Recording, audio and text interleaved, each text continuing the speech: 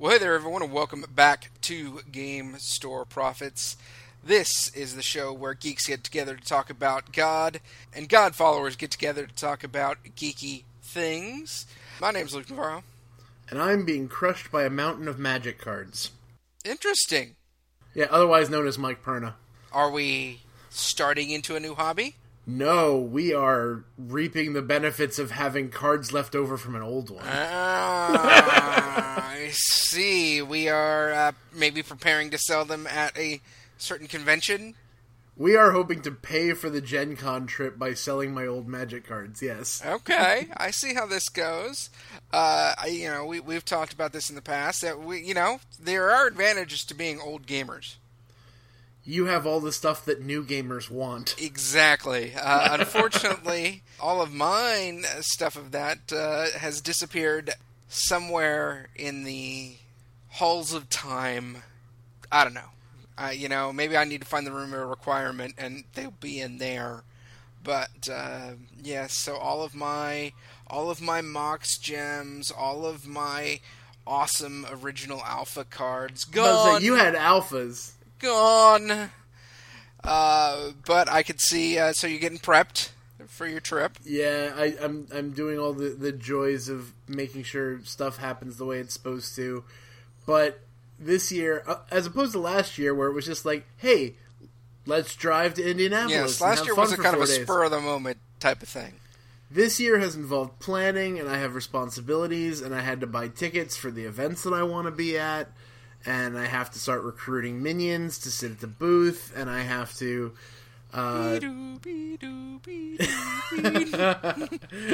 They are the best kinds of minions. Oh, absolutely. I want 3 or 4 of those. Just wandering around the house. I'm sure they do a little damage, but they'd probably be useful. It would be a net gain, I would think so. I do. But, I'm definitely looking forward to it. It's going to be a lot more work this year than it was last year. I had a lot more freedom to just be able to do whatever, and it's not like I'm going to be working super hard this year. You're not digging ditches here. I'm still going to be at Gen Con, and it'll probably look a lot similar to what I did last year, but whereas last year I could just kind of, if I want to go mosey, I can mosey. If I want to be at the booth, I can be at the booth. This year I'll just have more, I will be at the booth at this time, and I will do this at this time. So, you won't believe this, but sitting around, I don't know, I think it was over the weekend or something, I was bored, so I'm just flipping through channels, and I saw on TV the Steampunk World's Fair. Yeah, you did. The giant robot. The giant robot. It's a show called Shipping Wars, and it's one of them lame reality TV competition-y kind of shows where they move stuff that's ridiculous. And this case, it was like a giant 16-foot tall steampunk robot that apparently was made out of like paper mache or something that couldn't get wet. And it was on the way to the Steampunk World's Fair. The World's Fair was shown in an entirely negative light. That's what I heard. I didn't see it. I didn't even go to the World's Fair this year. But basically what I heard was it was pretty much a look at all these nerds kind of moment. It was more than that. It was like they're nerds, and they're also, they often on that show will portray the customers as really the source of all problems. And so they were portrayed as kind of uppity and jerks and losers and everything negative. That stereotype. It's funny because you think about, like, geek is the new cool, right? Or nerd is the new chic, or whatever. But it's like there always has to be somebody to fill that slot. It's like, oh, all right, we'll make it cosplayers then. They're got to be crazy, so they can be the losers now, or whatever. It's like our society needs to have somebody to put down. Well, I actually had a internet conversation with the Geek Preacher about this. He posted up on Twitter, I think earlier this week or last week, I can't remember. But he posted up a comment. He goes, now that, everything that got us, called geeks and made fun of when we were younger is now cool and normal, I don't know how to react in this world where geek is normal. And I couldn't help but respond to him by saying, dude, we're not normal. we're more accepted by the normals. I don't know. I've had like friends that I would never think were geeky, like randomly out of the blue be like, "Hey, do you play Warhammer?" "Yeah, I have." "Where's this coming from?" It's folks that I just think because it's out there more people are finding out more people are seeing things that catch their interest. So I do think that you're right, normal is too far, but it's become way more accepted. But I think for me, it's less about the stereotype of this stuff. Well, okay, these guys play board games, or these guys do role-playing games, or these guys play Warhammer, or this video games, or whatever. It's not so much about the activity. It's about the personalities behind the activity. And, we all know that stereotype, the basement dweller, or, I think there's this stereotype of geek girls that are awkward and, they have weird hobbies and they No, the stereotype is they don't exist. No, I think that there is a stereotypical geek girl, and they show her as super awkward, unable to interact with other girls or other guys, just this crazy social malady that is in this person. And so for me it's not about, oh, hey, you do this geeky thing. I have a problem with them saying, hey, okay, if you're a geek, you must fit this sort of sub-functional category, and we're going to try to put people in that. And definitely that's how they were showing people on this show. Like, hey, you're too stupid to turn a nut, or whatever. You're just sub-functional. And, I do think that there's some kind of inherent social ism in there somewhere. Well, the particular thing that would be entertaining if that's the angle they went for is that they got the thing from Thomas Wilford, the guy who pretty much outfits all of steampunk. Well, and they made him seem like he didn't know what he was doing. See, that's ridiculous. There's that man has built some of the most gorgeous... when this goes live, I might have to just post a picture of some of the stuff that man has made, both like gear-wise and like leatherworking wise. That dude makes amazing.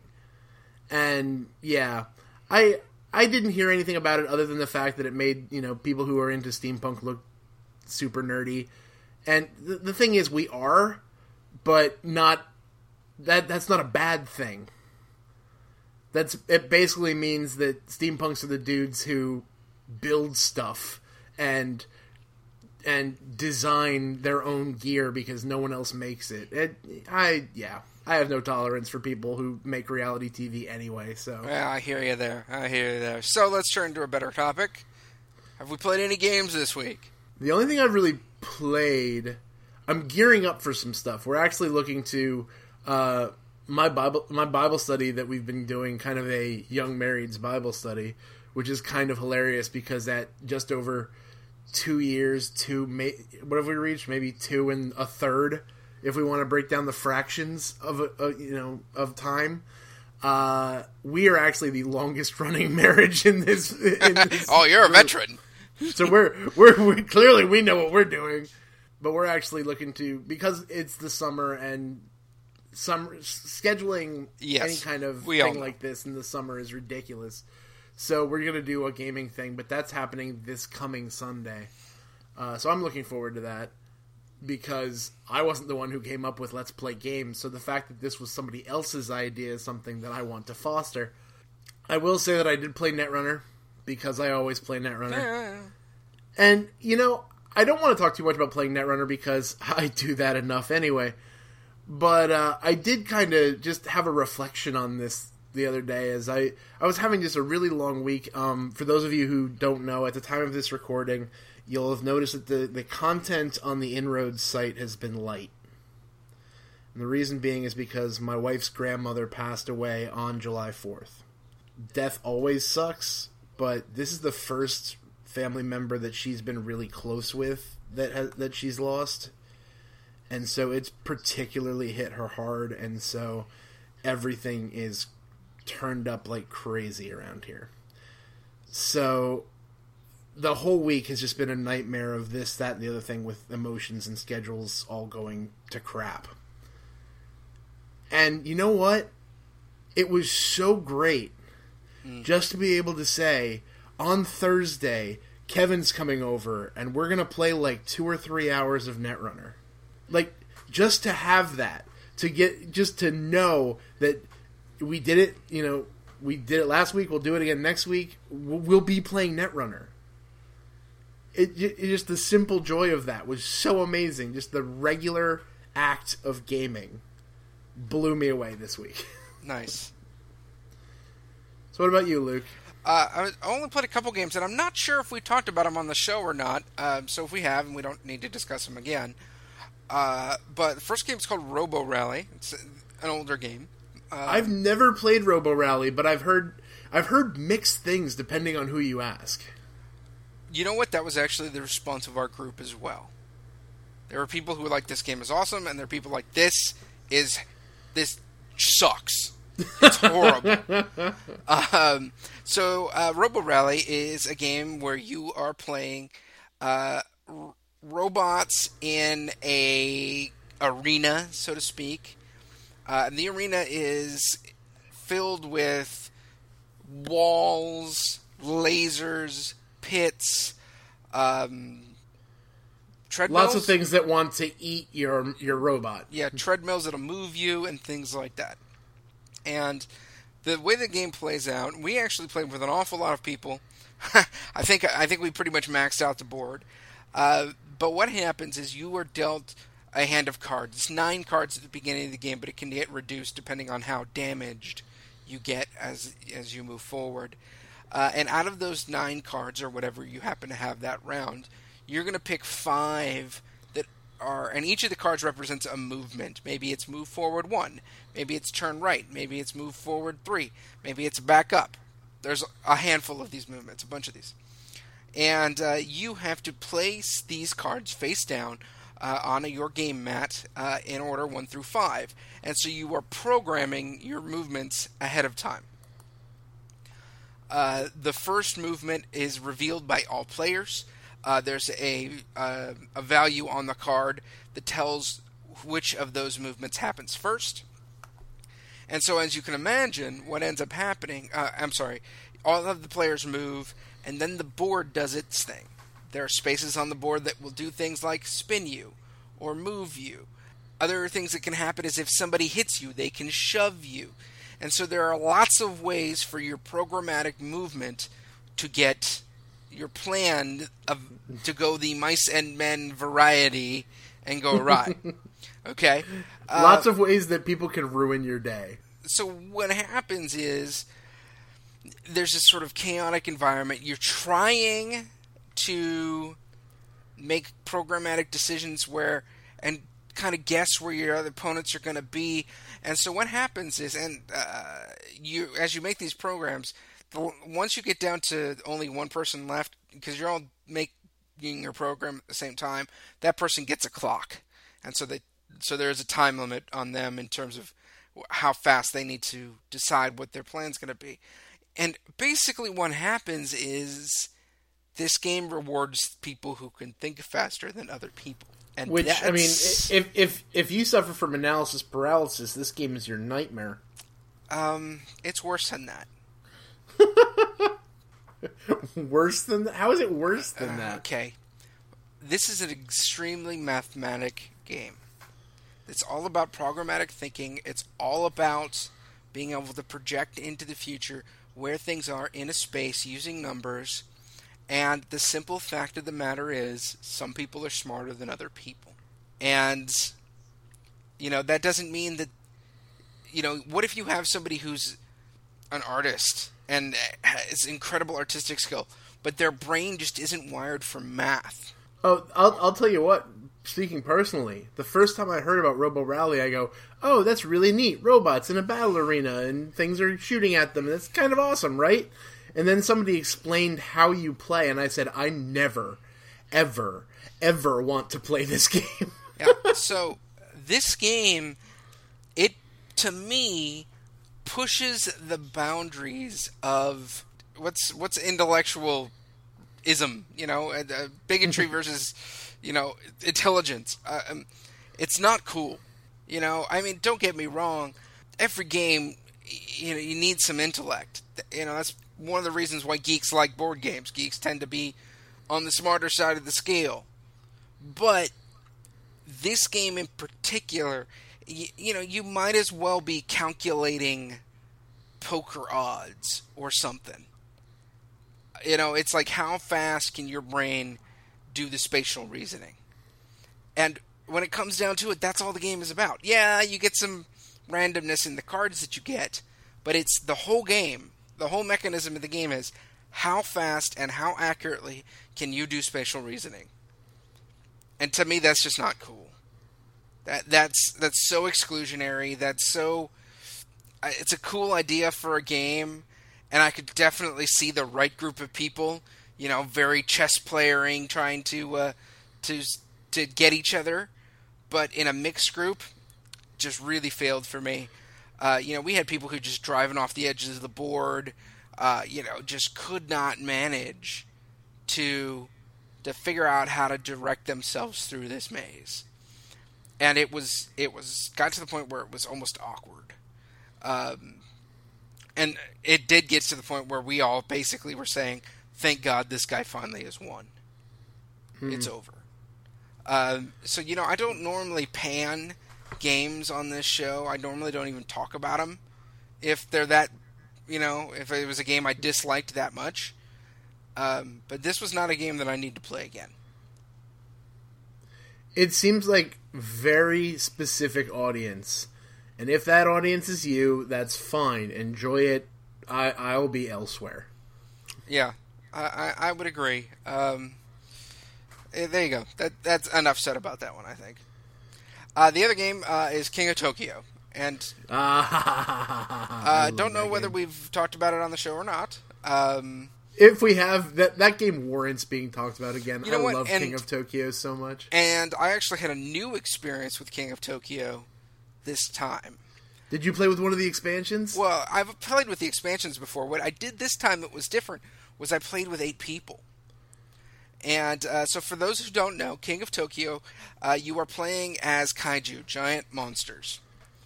And a la Godzilla, The Big Thing in Rampage, Mechazilla. A giant robot powered by a bunny. There you go. There's a Kraken in there. Because there always has to be a Kraken. Yeah, right. And it's a Yahtzee-style game where you were rolling dice to get victory points, energy, health, and do damage. The interesting dynamic in the game is that there is a board with 2 spots in it that represents Tokyo. One Tokyo is the city, the other is Tokyo Bay. Now, you play with, I think it's 5 or less people. Tokyo Bay is meaningless. You just ignore it. It doesn't even exist. Right. And so what ends up happening is if you do damage when you do damage, you are doing damage to whatever player is currently occupying Tokyo. And the monster in Tokyo, when they are doing damage, does damage to everybody. Everyone. And so there's a cost-benefit analysis that needs to happen to decide whether you want to be in Tokyo. So being in Tokyo allows you to radically multiply your damage. There's also victory points that you get for staying in Tokyo for a certain amount of time. Now, what playing with more than 5 people does is turns on Tokyo Bay, which you now have 2 monsters inside of Tokyo. So it changes the dynamic a little bit, so that when you're doing damage from the outside of Tokyo, you're now doing damage against 2 monsters, and now there are 2 monsters inside Tokyo who are doing damage against everybody. I guess the one little thing I didn't mention was when you are outside of Tokyo and you choose to do damage to the monsters inside of Tokyo, they have a choice, after they take that damage, of leaving Tokyo and forcing you in. That's the game. You can use energy to buy some power-ups. The power-ups are very, I think, very good. The way they designed the power-ups in this game, and then in a later expansion, where evolutions is what they're called, that give you unique abilities that really do change the dynamics of the game really well. Right, because if you're just playing the base game, like right now I only own the base game, but I've played with the expansions. The base game, it doesn't matter who you are. One monster is the same as any other monster. Yeah. With the expansions that came in later, each individual monster gets his own little evolution cards, and depending on how those evolution cards go, you get special powers and special abilities based on what monster you are. And there are, even if you just have the base game, there are special abilities you can buy throughout the game. But you're right, everybody starts off as essentially the same generic monster. But yeah, they're generic. The power-ups are generic to anybody. But I guess what I was trying to say there is that both the power-ups and the evolution are really smartly made. Oh, yeah. So that they do cool things that give you actual tactical advantage in the game if you do the right things. And so, for example, I didn't realize that one of the guys had an ability where when he did damage to the guy in Tokyo, he also did damage to everybody else. Right. And that ended up taking me out of the game. Which brings me to the only bad thing about King of Tokyo. Also, by the way, a bad thing about Robo Rally, but Robo Rally's got lots of bad things. And that is it's an elimination game. And we talked about this last episode. Yeah, but this was not nearly as intense as Bang, because a game of King of Tokyo at most will take you maybe a half hour. This is true. I did get worked really fast. Like 2 rounds in. So, I happened to be in Tokyo, and the guy rolled 5 damage. What are you going to do? What are you going to do? And because, that was another thing. Because you're playing with 8 people, that's a lot more action before you get to your dice. Yeah. And so that really does change the dynamic a lot. So I enjoyed playing with two Tokyos, Tokyo and Tokyo Bay. I enjoyed playing with 8 people. It was a lot of fun. I have a blast with that game, and I'm really curious because I can't remember if I saw that it's actually being released at Gen Con or if they're just demoing it at Gen Con. But they're coming up with a new version of this game called King of New York. And there's actually going to be things like buildings that you can destroy, and there's going to be all sorts of new craziness in this game. It's not just going to be a reskin of the first game. So I'm really curious as to what that's like. I know that the press release I saw said that they're going to be at Gen Con with it. I just don't know if it's for sale yet or if they're just demoing it. Well, I'll tell you what. It's a Richard Garfield game. And Richard Garfield makes awesome games. There you go. I mean, it's just that simple. Right? All right, man. So, we've talked board games, but we do have another conversation it's time to have. There's no way we couldn't talk about this. D&D is free! It's really funny. Look, 3 years later, we're still talking D&D. I know. On the first episode of our 4th year, we're staying. This is the first episode of our 1st year. Yeah. Now, we mentioned this a couple episodes back. We had a whole episode about it, that Dungeons & Dragons, Wizards of the Coast, was going to be releasing something called D&D Basic. And what that is essentially I was going to say starter version, but a simpler, streamlined version of the new D&D Next, D&D 5.0 rule set. And it is important to stress that we're not talking about the starter set they just came out. Yes, I misspoke when I said starter. I shouldn't have said that.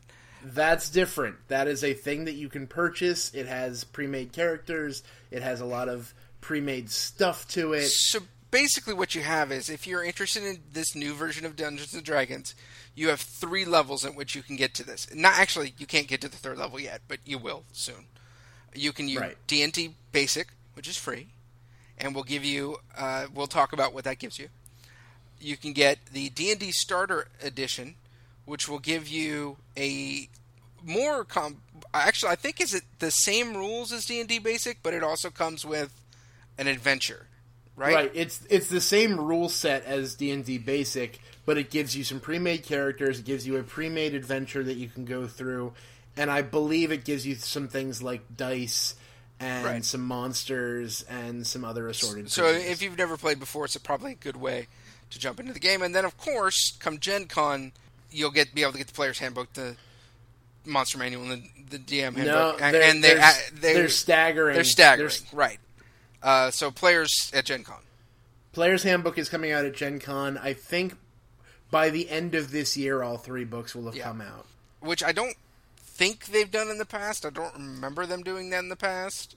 No, in the past they released all 3 because in the past, and this is going to be something that we're definitely going to have to talk about, in the past there's been no, here's your free stuff, now go and play. Well, that's true.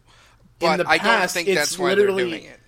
In the past, it's literally been, here's the books you need. You need one of these, you need one of these, you need one of these. I don't think that's why they're doing it. I think they're staggering because they don't want to hear $150. Well, I think it's both and. I don't think it's an either or. I think they don't want to hear 100. They don't want to hear people being like, 3 books for all this money, that sucks, man. They've said as much, and it's really funny because the same people who complain about how expensive they are the same people who every edition that's come out has been sitting at their local GameStop waiting for the chance to buy the next set of books. Yeah, well, so D&D Basic is out. I've looked through it. You've read it. I've read it. Okay, so we're going to call you the expert on it, at least for the sake of this show. Tell me what you think about D&D. What are we calling it? It's just D&D now, but what do you want to call it? 5.0? We can call it D&D 5.0, D&D 5th edition. Yeah, 5th edition. There you go. I like that. Yeah, the whole idea of calling it Next was silly. I knew they weren't going to stick with that. But for all intents and purposes, I'm going to call it 5th edition. There you go. And I got to tell you, with 4th edition, I was willing to write D&D off. I was willing to never play it again. I don't want to see this. If I play D&D again, it's going to be dusting off an old book. I will tell you, after reading through this, now obviously there's a lot of stuff that hasn't come out yet. I don't know what they're going to do in the future. But this starting point, this little freebie, I think it's done exactly what we said when we first heard about this a couple episodes ago. We said this is what they need to get people back who were burned by 4th edition. I think they succeeded because I actually want to buy this book now. See, I think they should call it not... I think the reason why they're calling it just D&D is because it's D&D Reboot. It's the old school. This is like D&D 2.0. I mean, it's like, this is like Advanced Dungeons and Dragons, old red book. This is like as simple. Okay, now, to be fair, these are a simplified version of the rules, so there could be all kinds of other stuff in there. But this, to me, streams down the gameplay to the basics. You got a stat, you got a roll, that's it. Right. I'm a huge fan. Like, you don't need to think about, like, you got to shift, you got to move, you got to do this, you got to do that. It's just the thing. And here's what I think is cool about the D&D Basic. A ton of the stuff in this book, it's PDF, but whatever, is about nuancing your character. Well, this is something that I really like, because when 4th edition, the last time I had a full-on gripe session about how I didn't like it, my big complaint was that, yes, you can build interesting characters, and yes, but it was built for min-maxing. It was built for min-maxing. It was built for making your little mini go from this side of the map to this side of the map to hit that guy with as much force as possible, and that's all it was. Everything else you had to force into this game, because it wasn't there in and of itself. In this game, they're actually building mechanics that go into making your guy interesting. You are, and pardon me, I'm going to have to find myself editing a lot of sound out of this one because I'm going to be skipping through this document.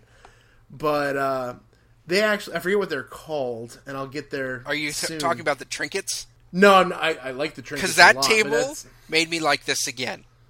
So while you're looking, I'll talk about the trinkets. Okay, that sounds like a great plan. So this, whenever you created your character in any role-playing system, of course, you come up with your stats and your race and your class and all of that. And one of the last things you do is you buy your equipment. And you get your 10 gold pieces or whatever it is that you get in your system, and you got to buy your armor and you get yourself a basic weapon, and you maybe buy one cool thing. Well, I love D100 tables. Okay? Just like anything that's going to come on a D100 table makes me happy. And in one of the customization options in this is to talk with your DM, make sure that they're, it's cool, but you get this D100 table of trinkets. And, you would think, oh, okay, well, each of these are going to have stats and stuff like that. No. They're just little piles of awesome story. So let me read a couple of these to you. You get a single caltrop made from bone. Yep, but just one of them. Awesome! A tiny gnome-crafted music box that plays a song you dimly remember from your childhood. Yes! Okay? You roll on this chart, and it gives you something awesome that you can turn into a story. If you don't have a story for your character, you do now, because you rolled on this D100 table of awesome. And that's so cool, that it's like, why in the world would they put this thing in except to say, D&D's about telling stories together again? And that makes me happy. Well, yeah, it's a whole list of items that have absolutely nothing to do with how hard you hit or how fast you cast a spell, or it doesn't give you anything other than... No stats at all.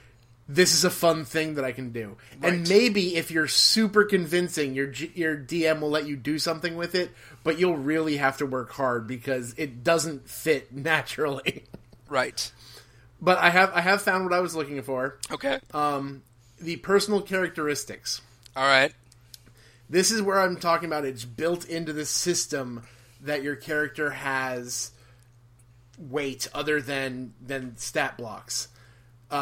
Personality traits are... And this is not a list. This is not a pick 2 from this list, pick 3 from this list kind of thing.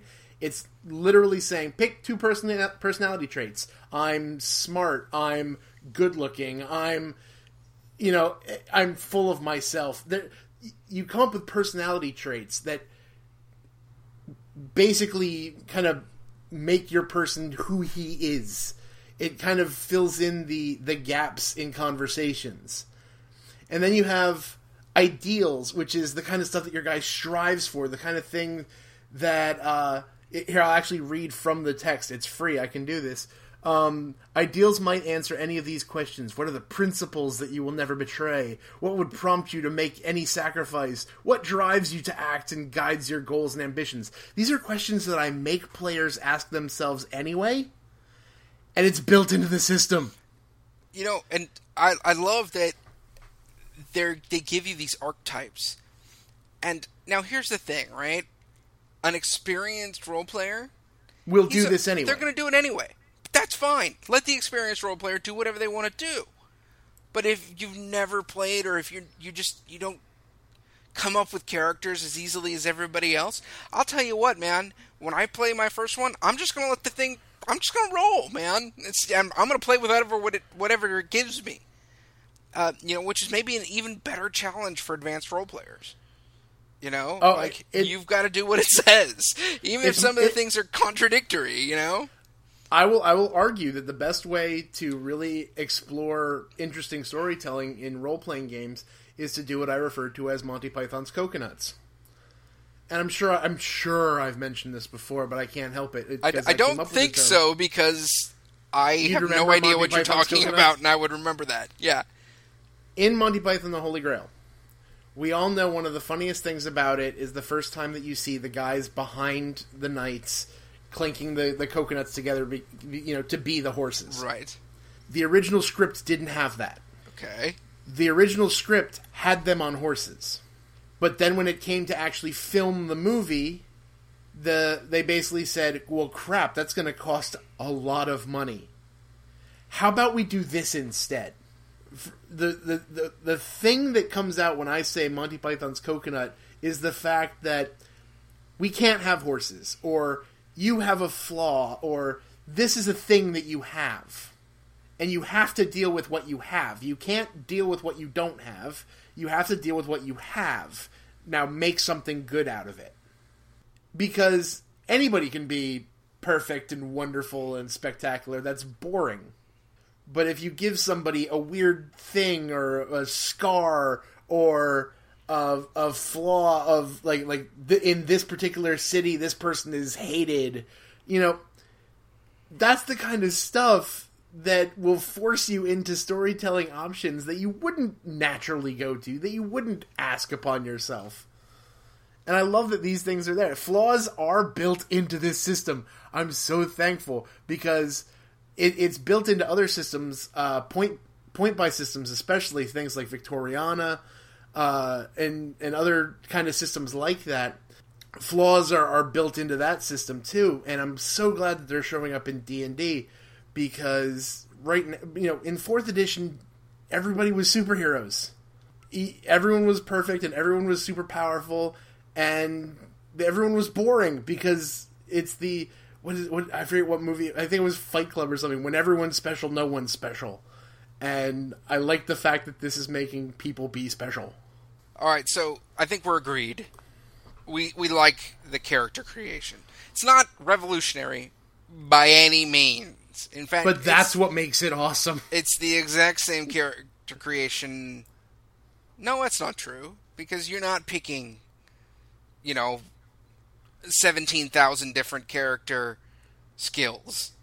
That's true. It's a really basic, here's your stats, you got some stuff, but now character is part of character creation. Right. And we both agree that's pretty cool. So, what about the game itself? The stuff that happens. How do you feel about that? I'm really kind of excited about it. As we kind of hinted at already, it looks like everything's a lot more streamlined.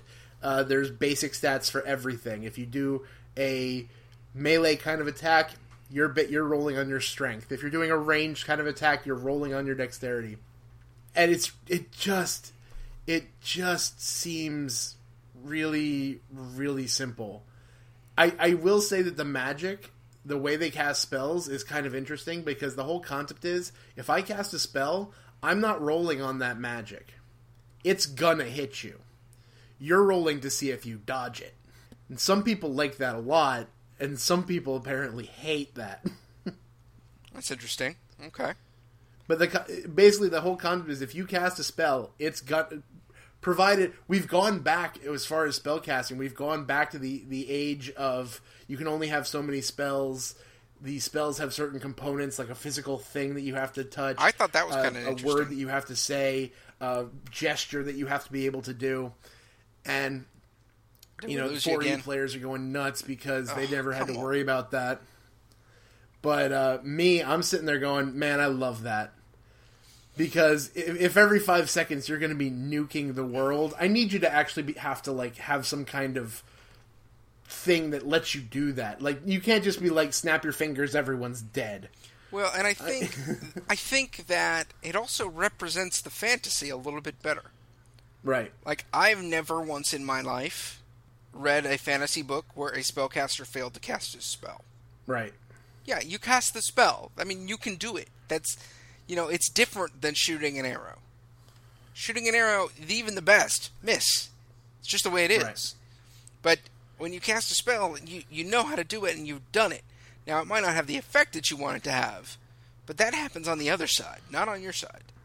Right, and that's what this system does. There's defenses that a target has to roll in order to get out of the way of an attack spell, as opposed to the spell caster actually being able to do it. So that happens. Let me kind of encapsulate this like this, okay? To me, this feels old. It feels like back in the day. It feels like role-playing back when. Now, look, times change. Things move on. But here's the thing. So, if you go back through the history of D&D, you have Advanced Dungeons & Dragons, 2nd edition, which was fixes for the most part. Right. 3rd edition, 3.5. And what happened in 3rd edition and 3.5 is, first off, it was that way for a long, long time. And so it just grew and grew, and stuff piled upon stuff upon stuff. And that, it was good in a way, and we enjoyed that. And, Pathfinder still kind of has that vibe, where you've got a whole lot of choices.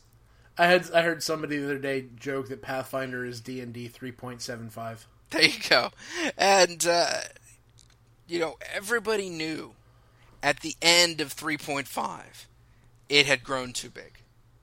Right. It was over complex. People joked that it was just about looking up things on charts. That's all you did when you played D&D. Oh my goodness, the charts.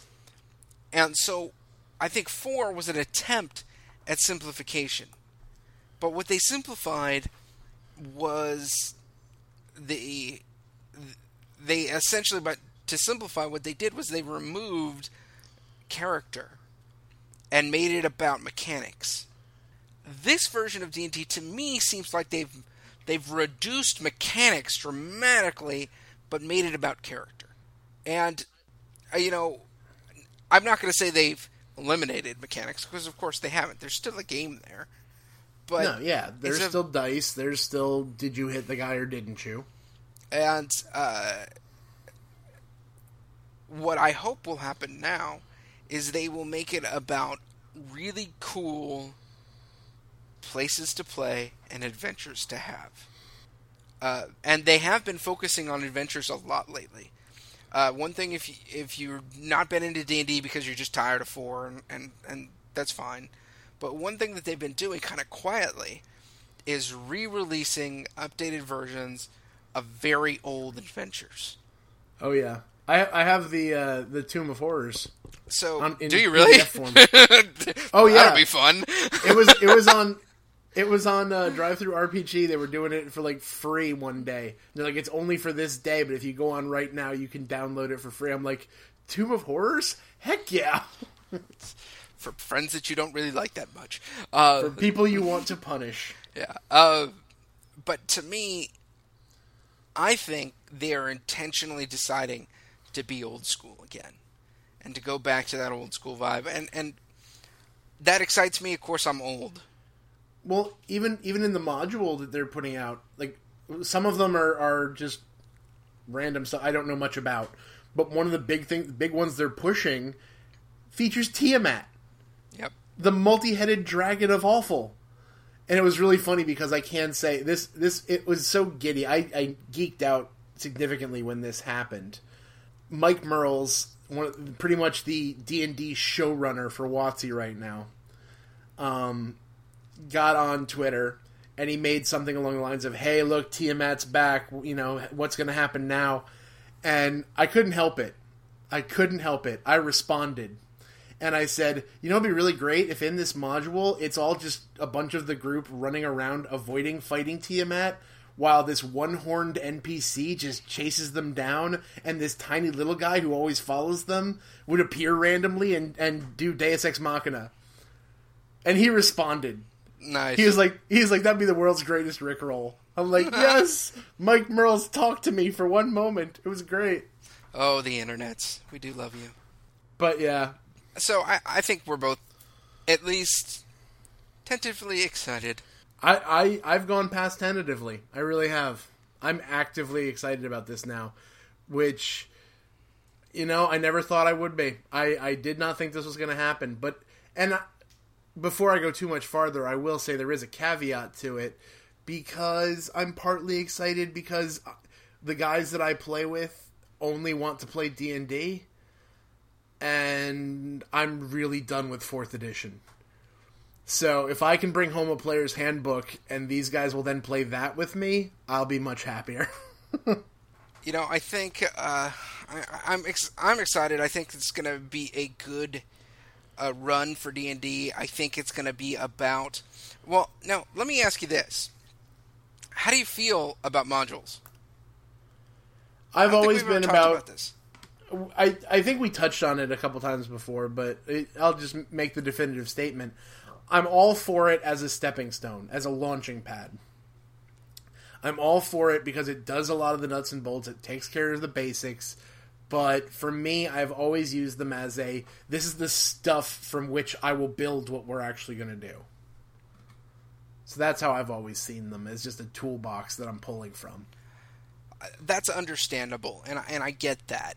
For me, I think back to the days of, like, Dragon Magazine and Kobold, and, you open up the magazine and there'd be a module in it, Right. And being super excited about that. One of the other issues with D&D is the DM.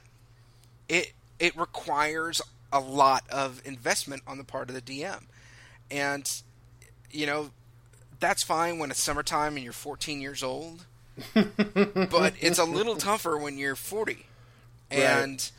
I think having lots of cool modules designed by guys who are really, really good I think that's an interesting dynamic to the game. I play Pathfinder a lot, and there's this thing called the Pathfinder Adventure Society, which is essentially a ginormous pile of modules that you all play together, and that you keep track of, and you grow, and you get certain boons from playing certain adventures and things like that.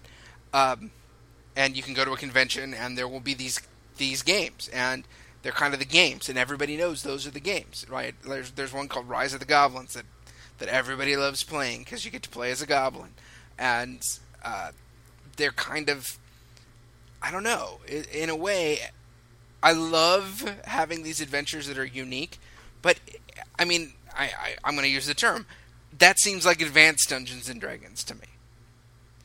And this idea that there's these sets that you can buy for not too much money, $20, and you can then have a game that you and your buddies can play over like 5 weeks or whatever is cool. And maybe the next one your buddy's going to be the DM, and it's a lot easier to switch off who's leading that way. You don't end up having that one guy who's like, yeah, I've been DMing this campaign for 4 years, and I'm just going to kill them all because I'm sick and tired of it.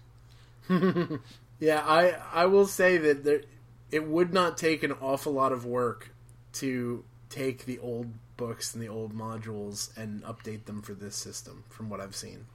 I think that's the plan. I think they've been kind of laying the groundworks to be able to do that, and I would not be surprised at all if we see that happen.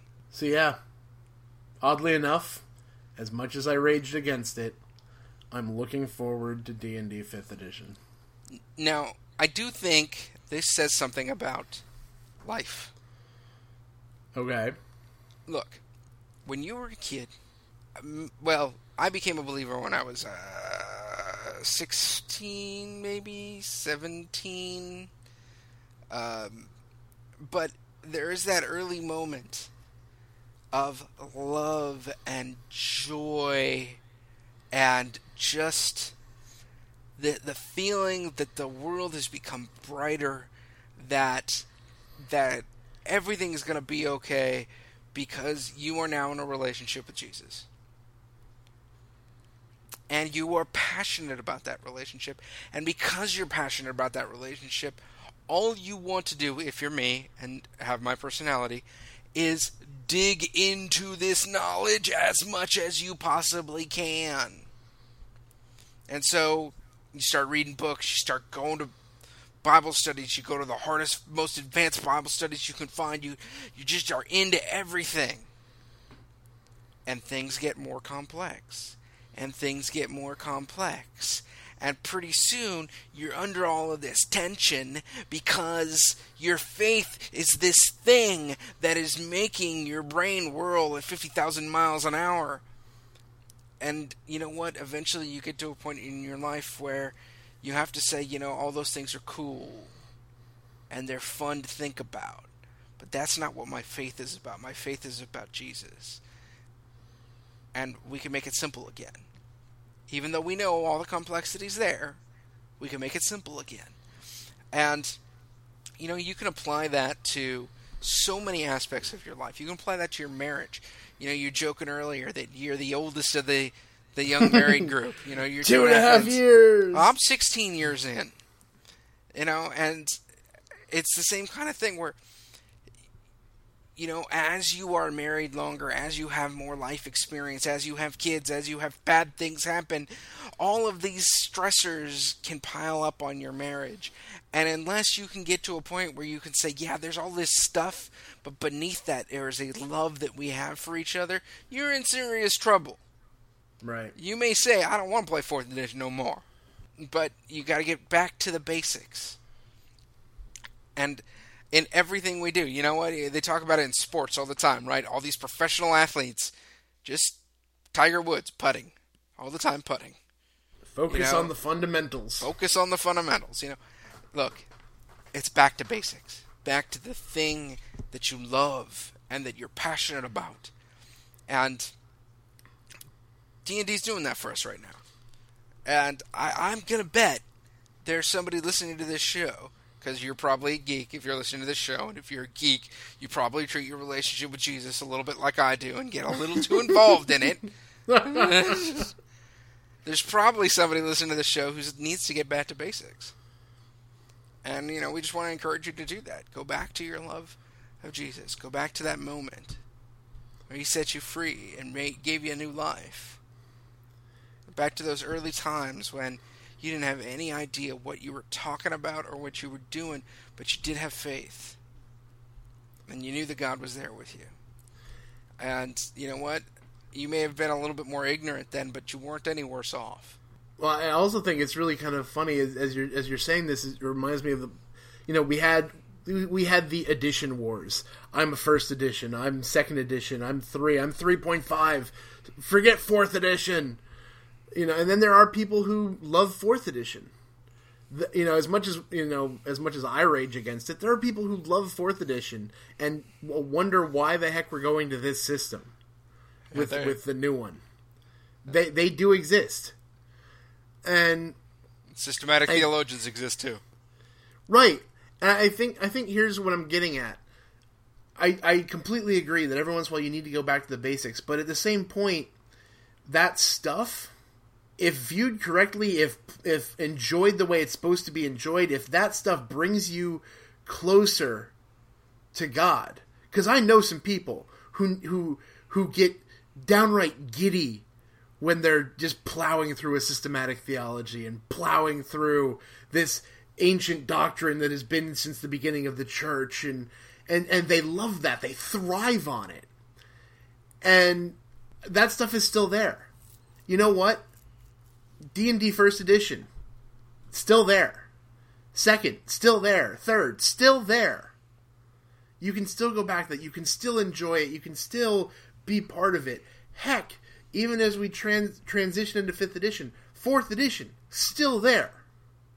So if that's what you like, you can still go to that and still play that and still enjoy the heck out of that. But it's about going back to that foundation as to why you like that. This seems very Solomonic to me. I love the fact that you couldn't just say, like Solomon, you went Solomonic. Continue. No, it's Solomon, Book of Ecclesiastes. I know nobody likes the Book of Ecclesiastes but me. It's fine. But what Ecclesiastes is fantastic. Essentially what the argument of the book is I was this guy, and I got crazy involved, and I tried to think through everything, and there's a time for that. There's a moment when that's important. And maybe you're in that moment right now. But, he says, there's also a moment to just sit back, eat, drink, enjoy the life of your youth. You know, that what happens is we get stuck in a moment, U2 song, that we can't get out of. And what Solomon is saying, look, there's a time for everything. We evolve and change as humans. And at one point in our life, one thing is important to us. At another point in our life, we may see that differently. And when we get toward the end of our life, we'll probably see it a lot like we did at the beginning. And all of those are natural and good and important. And yes, I'm talking about role-playing games, but the fact of the matter is that God wired us like this. And smart marketers figured that out and, react to it. But I think that this feeling I have about D&D and about this thing that was such an integral part of my childhood, my teen years, whatever you call that nowadays, and this longing I have to get back to that and experience it again, and this feeling, that the hope that, looking through these tables and thinking about creating characters gives to me about reconnecting with this thing. And it's not about some kind of, what about the better days that were behind us and all that kind of thing. That's not what it's about. But this feeling of connecting with something that is deeply a part of me, it really does remind me of my faith. And those moments when I come back to that simple faith and say, you know what, I believe in Jesus. And it doesn't matter, what's going on in my head, what's going on in my world, I believe in Jesus. And you get that feeling again. That sense of hope and life and energy. And, I hope that we all get to experience that from time to time. Whether it's from your faith or whether it's seeing your girl again and remembering the first time you saw her. Or being in a worship service and remembering the first time you sung that song. First time you worshiped God. And, it's interesting that we talk about board games and role-playing games. And, there's a lot of people who might say, we're just kids. And, hey, they're kind of right. And I think Jesus came along and said, hey, you know what? The way you experienced the world as a kid was an okay thing, and do it some more. He said pretty much do more of it. Why did you stop? And, so I do think there is a good reason why playing games connects you with God and connects you with those feelings, those childlike feelings of wonder and awe and connectedness to the Creator. Oh man, I think that'll do it. It's definitely not your average, this is what we think of D&D next. Yes, I wonder if they'll put this review on the website. I'm pretty sure not. I don't think so. So, man, let folks know, how can they get connected with us? I know we got some cool stuff coming up. We got a bunch of cool stuff coming up. The big thing is going to be, go to inroadsministries.com/contact. There's all sorts of information on various emails. You can find out a couple clicks away. You can find out about us and get our emails, ways that you can get in touch with us. We're on Twitter. We're on Facebook. We can go and definitely be part of our Facebook community, The Tavern. We have a bunch of people that are in the tavern now. And I love this because it's very, very apropos of our conversation. Literally, the top post right now, besides one that I have that's pinned, is Brent Brown posted up. Apparently, he was part of a recorded playing of D&D 5th edition. Oh. And he has posted a link in the tavern where you can go hear. I think it's going to be serialized. I think they're putting it out in sections. So I don't know what, by the time this comes out, I don't know how much of that is out or whatever. But there's a link in the tavern for a playthrough of 5th edition from Brent Brown. And that's just one of the cool things that you can find at the tavern. I absolutely love what's going on there. So I mentioned Twitter. We're going to be at Gen Con. We're going to be at booth 160 at Gen Con. Come find me. I really, really, really hope that somebody's going to walk up to me and say, hey, I've been listening to you guys for a while. I love the site. I love what you're doing. I would love it if I got to meet people that I've been talking with online. I'd love it. So definitely check us out at Gen Con. Let me know that you're going to be there. Maybe we'll end up playing something because I will probably be buying things. I'm trying to think. We have lots of stuff in the fire right now. We have an event coming up. If you really want to plan ahead, in October, we're going to be doing Extra Life again, where we're raising money for a local children's hospital. We are basically, to use a very old, very tired phrase, we are going to kick out the jams. And pretty much anybody can sign up to be on our team. Doesn't matter if you're going to be there in person or not. As long as you're playing and raising money, you're in. If you want to start your own team, go to extra-life.org, sign up a team, and send it to us at contact@inroadsministries.com. I'm going to pretty much put together a page of all the Inroads-related teams so that people can support children's hospitals all over the country, because I think that's genius. Yeah, I think that's all the most recent stuff. Kick out the jams? How Really? long were you waiting? How long were you waiting to bust me on that? Kick out the jams? That's right, man. Hey, we just spent an entire episode talking about how much we All love right, old D&D all right, and all right. magic cards. And Okay, all right, give me folks. that. Thank you for hanging out with us today. Let us know if you're playing D&D 5th edition, D&D Next, D&D Basic, D&D Advanced, whatever it is that you're playing. D&D, the new one. Let us know, and as always, remember that no matter which edition you're playing, God is a game master, and no matter how the dice fall, the game plays on.